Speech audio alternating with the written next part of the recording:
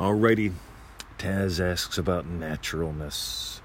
He said, can you please do a podcast or video expanding more on the feeling of naturalness? I love how Neville explains this. It's like when you put on a new suit, it doesn't feel natural. When you put on a new state, it's not going to feel natural. That's a given. Now, you don't have to imagine that it's going to take ages for it to. It might feel natural in 10 seconds. It might feel natural in just a moment. It may take a few sessions. But don't imagine it's going to take a long time. By the way, some people, what feels natural for them, and they speak with authority on this. I love this. I love when people put up a comment in my group that says, it's going to take a while for you to get over this. Persevere.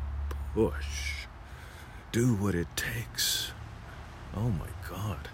Fudge, man. Get a hula hoop, for God's sake. It doesn't take a long time. Life doesn't have to be a struggle.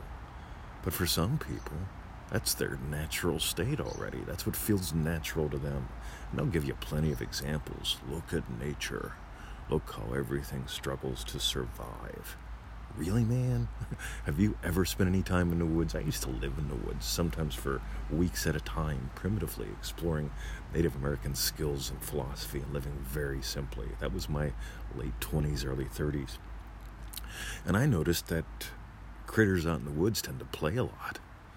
I mean, like deer, they're always snacking, and bunnies are always snacking too, but they play heaps. And they are on the lookout to make sure they don't get eaten.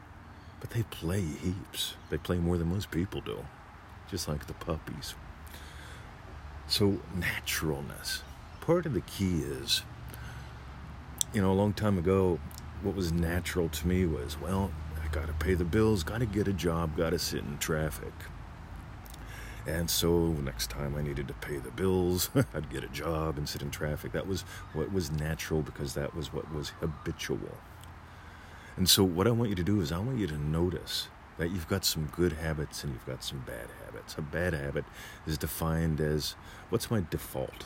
Well, if it's not a good one, don't do it anymore. Stretch a little bit. If it's natural for you, see, I go to the shops. I'm going to say, play with this in some very interesting ways. When I go to the shops, I tend to go to the left and walk back to the meat counter pretty quick. But I started playing a game where sometimes I'll walk in and go to the right and take my time. Sometimes I'll go to the middle and spiral out to the edges of the store. I'm just having fun being a variable. And so what I want you to do is to start bringing variety into your life in silly ways. And I know someone's going to say, I don't see how this makes sense. I'm not going to do it. That's your way of being natural. It must make sense, then I will do it. No, I bet if you do it, it'll make sense after.